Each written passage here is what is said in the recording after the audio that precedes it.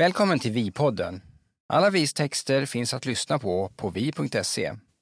Här i podden får du veta lite mer och får höra snacket bakom en av våra mest spännande texter just nu. Och så får du några smakprov. Programledare är Stina Joffs. Nu börjar vi.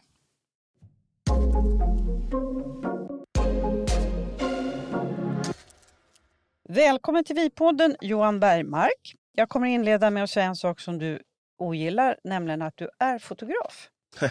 Ja, du har hört den. Nej, men jag jobbar som fotograf. Jag är inte fotograf. Det är ungefär som en kille som jobbar med avlopp. Han kanske inte är rörmokare på fredag, lördag, söndag, utan han är Åke Andersson. Och jag har generellt alltid haft svårt med titlar. Jag tycker att det är larvigt. Man är den man är, och om jag är Johan Bergmark när jag jobbar som fotograf så kommer jag åt mina patienter mycket, mycket bättre än om jag är fotografen som kommer in i rummet. Mm. Att det blir liksom ett personligt möte.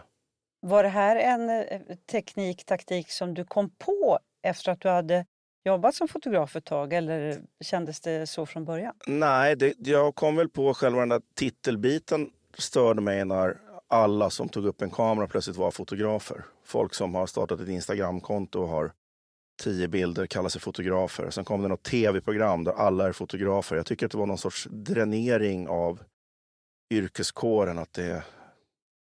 Jag vet inte. Jag tycker personligen bara att det är jobbigt med titlar. Mm. Så att jag jobbar väl på så sätt att jag är väldigt mycket människa och inte fotograf när jag fotar. För jag tycker att jag kommer åt folk på ett annat sätt. Mm. Du har tagit många av våra omslagsporträtt, helt fantastiska. Tack så hemskt mycket. Det är inte därför du är här. Ja, vi är väldigt, väldigt glada för det förstås. Utan vi sitter här idag, du och jag, för att du älskar film. Ja. Och för att du har haft förmånen eller tagit på dig slitet, eller vad man ska säga, att fotografera några av världens främsta inom filmen. Och om jag börjar så här, varför älskar du film?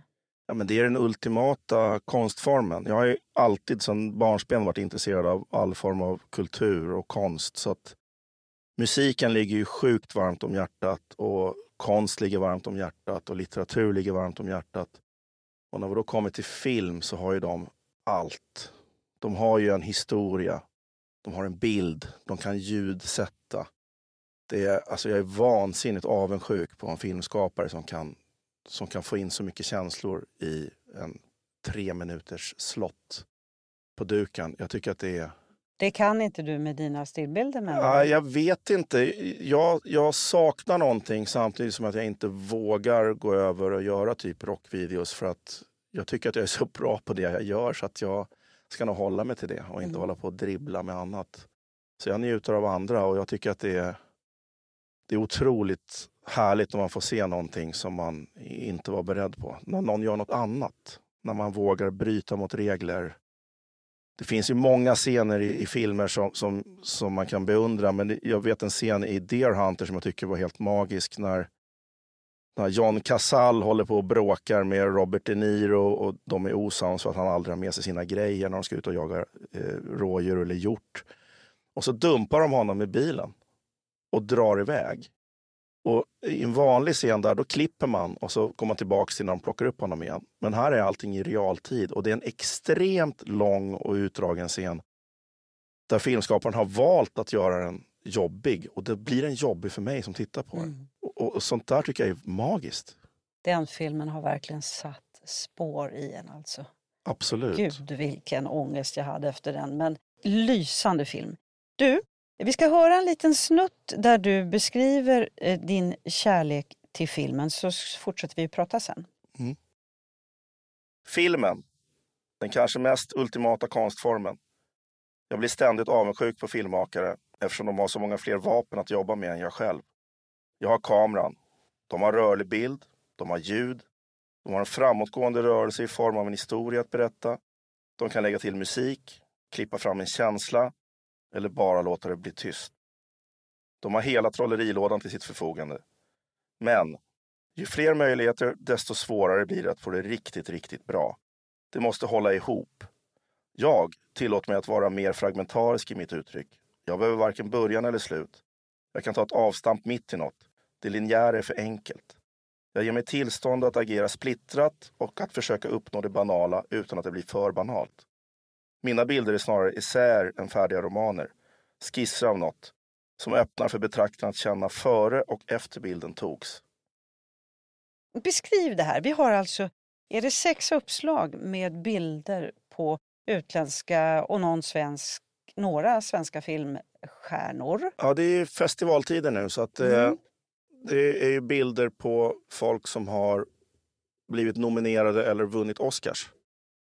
Och eftersom jag är en nörd när det kommer till musik och även till film och till sånt som jag tycker om, så är jag extremt nyfiken på människor som har skapat stora konstverk, och när de finns tillgängliga i Sverige så försöker jag söka upp dem och fotografera dem för min egen skull. Hur gör du? Förlåt att jag avbryter, men jag blir så ivrig. Grundgrejen är att jag ganska tidigt blev husfotograf på Stockholms filmfestival. Så att jag gjorde hela festivalen 1994. Och sen har jag väl gjort alla år fram till nu minus typ 3. Och då plåtade jag deras gäster. Och så första året fick jag göra allting. Jag fick plåta sponsorbilar och mingel och hela skiten. Och det var jag inte intresserad av. Så att jag började liksom säga det att om jag kan plåta era gäster och så tar jag så bra porträtt som möjligt så får ni använda dem. Och så får jag lägga dem i min portfölj. Sen kommer ju andra regissörer och skådespelare till Sverige. Och då söker jag upp dem i rent privata sammanhang. Att jag försöker få en tid med dem. Och eftersom inte jag har en tidning i ryggen så är det ganska svårt. Men när jag visar mina porträtt så brukar de säga ja. Och så får jag officiellt en kvart som sen blir 5 minuter. Det är det som är den stora rysaren med det här jobbet. Jag tycker att det är jätteroligt. Så länge jag bara får vara ensam med personen i ett rum. Ja, men vadå, du är ensam, du kan vara ensam i 3. Du får 3 minuter. Det är så roligt det här jobbet, förstår ju också fototiden. Ja, vi har Francis Ford Coppola. Hur många minuter hade du där? Ja, det står där. Jag kommer inte ihåg, en kvart kanske? Nej, 10 minuter. Ja, 10 minuter.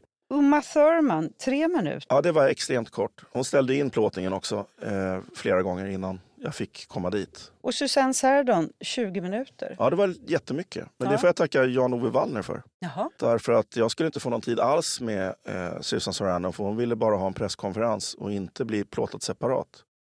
Så jag hade kontakt med hennes agent i USA som envisades med att undra vad det var för tema på fotograferingen. Och jag fattar inte vad hon menade, men hon ville verkligen säga till Susan Sarandon att det är det här temat. Och då skulle hon säga ja eller nej. Och då vet jag, och det här är jag väldigt bra på. Jag vet väldigt mycket onödigt om folk. Och jag vet att hon är extremt fascinerad av pingis. Så att jag sa att temat Skämtar du? Eller? Nej, hon startade till och med en pingisklubb i New York. Okay. Där man kunde dricka öl och milkshakes och spela pingis samtidigt. Nu börjar det här bli jättenördigt. Ja, faktiskt. Men det är de där nördgrejerna som är så bra. Och då sa jag bara rätt ut i luften till hennes agent. Pingpong var temat. Och plötsligt så hade jag fått 20 minuter i ett eget rum på Grand Hotel med Susan Sarandon. Och jag vet också att ett av hennes mål, alltså en av hennes anledningar till att komma till Sverige och hämta det här hederspriset, det var att de skulle få träffa Jan-Ove Wallner. Och det där kände ju ingen till, förutom jag då som hade en kompis som var kompis med Äpplet som hade skvallrat. Så att då hade jag den hakan och då pratade vi pingis istället för film och då var hon jättemjuk och glad. Du tar kontakt med de här. Hur många säger nej? Nästan initialt är det nej på de flesta. Men då är det då har inte själva skådespelaren eller regissören fått frågan. Utan då är det deras agentur som säger nej direkt. Därför att det gynnar inte dem att lägga tid på att bli fotograferad av mig. Som inte har en uppdragsgivare som till exempel Dagens Nyheter.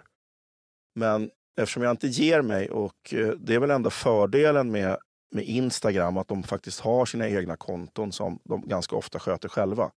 Att man kan nå dem där och sen visa bilder och berätta om att jag har plåtat många av deras kollegor och kompisar och så får de se de bilderna och så tycker de att det här är spännande så säger de ja.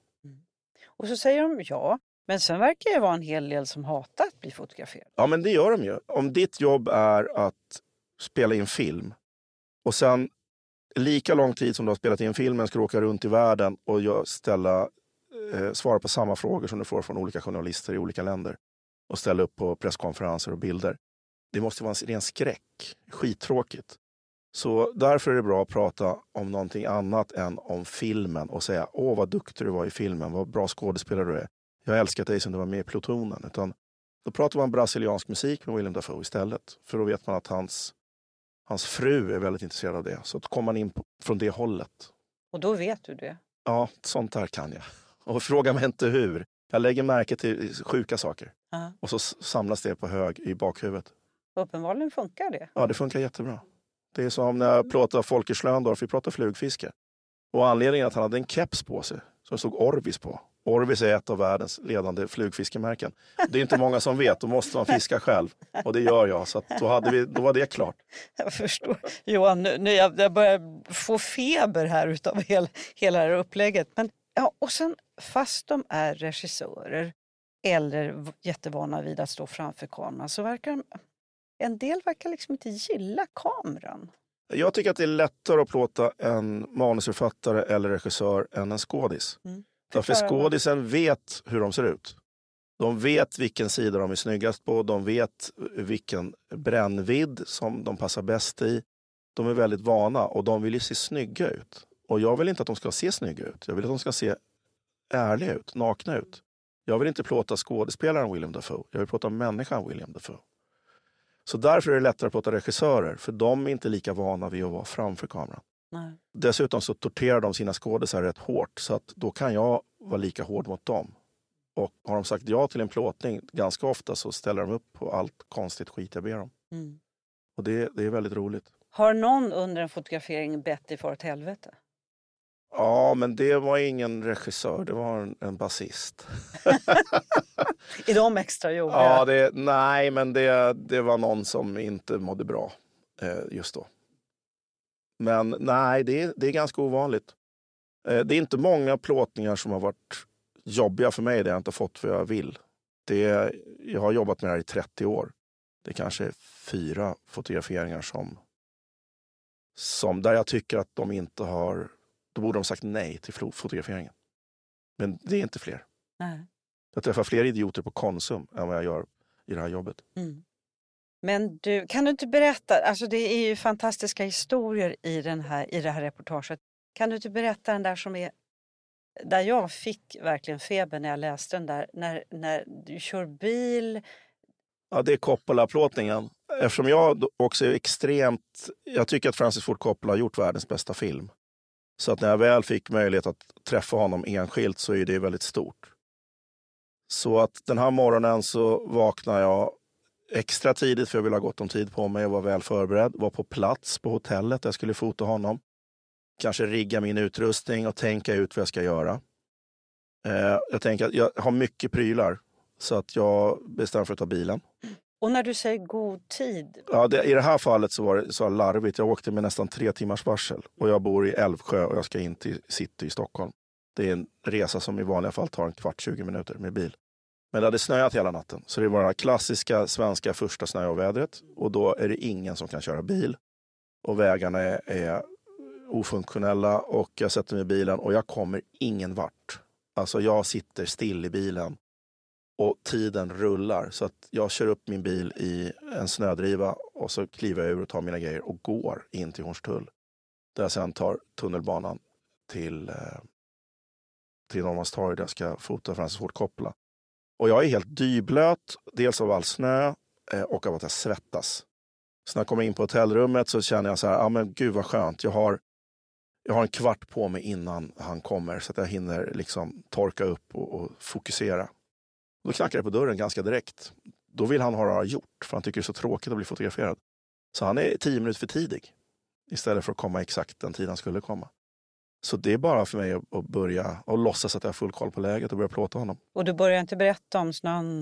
Nej, han ser att det är något fel på mig för jag är alldeles dyblöt och svettig. Och han tänker bara för en nervös tomtenisse. Så jag börjar ta tajta porträtt mot honom och satt ett ljus. Och sen så har jag lite idéer där jag vill att han gömmer ansiktet och kanske bara öppnar ena handen för att få se halva ansiktet. Och då säger han nej, det där har en fotograf redan bett om och då säger han nej då också. Då var jag nyfiken, vem var det så nej till? Ja, det var Annie Leibovitz. Jaha, kul, vi hade samma idé. Så till slut så sa han, men gå och sätt dig i fönsternischen där bakom gardinen. Då blev han jätteglad. För där trivdes han och då fick han vara i fred i ett eget rum liksom. Så tog jag en silhuett och jag tycker att det var en jättebra bild. Och sen berättade jag om min dag och hur det var att komma dit. Och då fick jag en stor kram av Francis Ford Coppola. Som någon sorts tröst för det där. Den värmde. Den glömmer du aldrig? Nej, det gör jag inte. Nej. Jag försöker krama folk överhuvudtaget. Så att jag har ju kramat i stort sett alla jag har plåtat. Du kramas på redaktionen här också. Jag kramar folk på gatan. Man blir alltid glad när man möter dig. Ja, men tack. Du, stort tack Johan för att du kom hit och berättade om det här jobbet. Och bilden på Francis Ford Coppola, det är den som inleder hela reportaget. Stort tack. Tack. Vill du ta del av alla VIs berättelser men inte är medlem än? Gå då till vi.se och skapa ditt konto. Det får också tillgång till podden Vi Plus, där hela texten från det här avsnittet finns att lyssna på direkt i din poddspelare.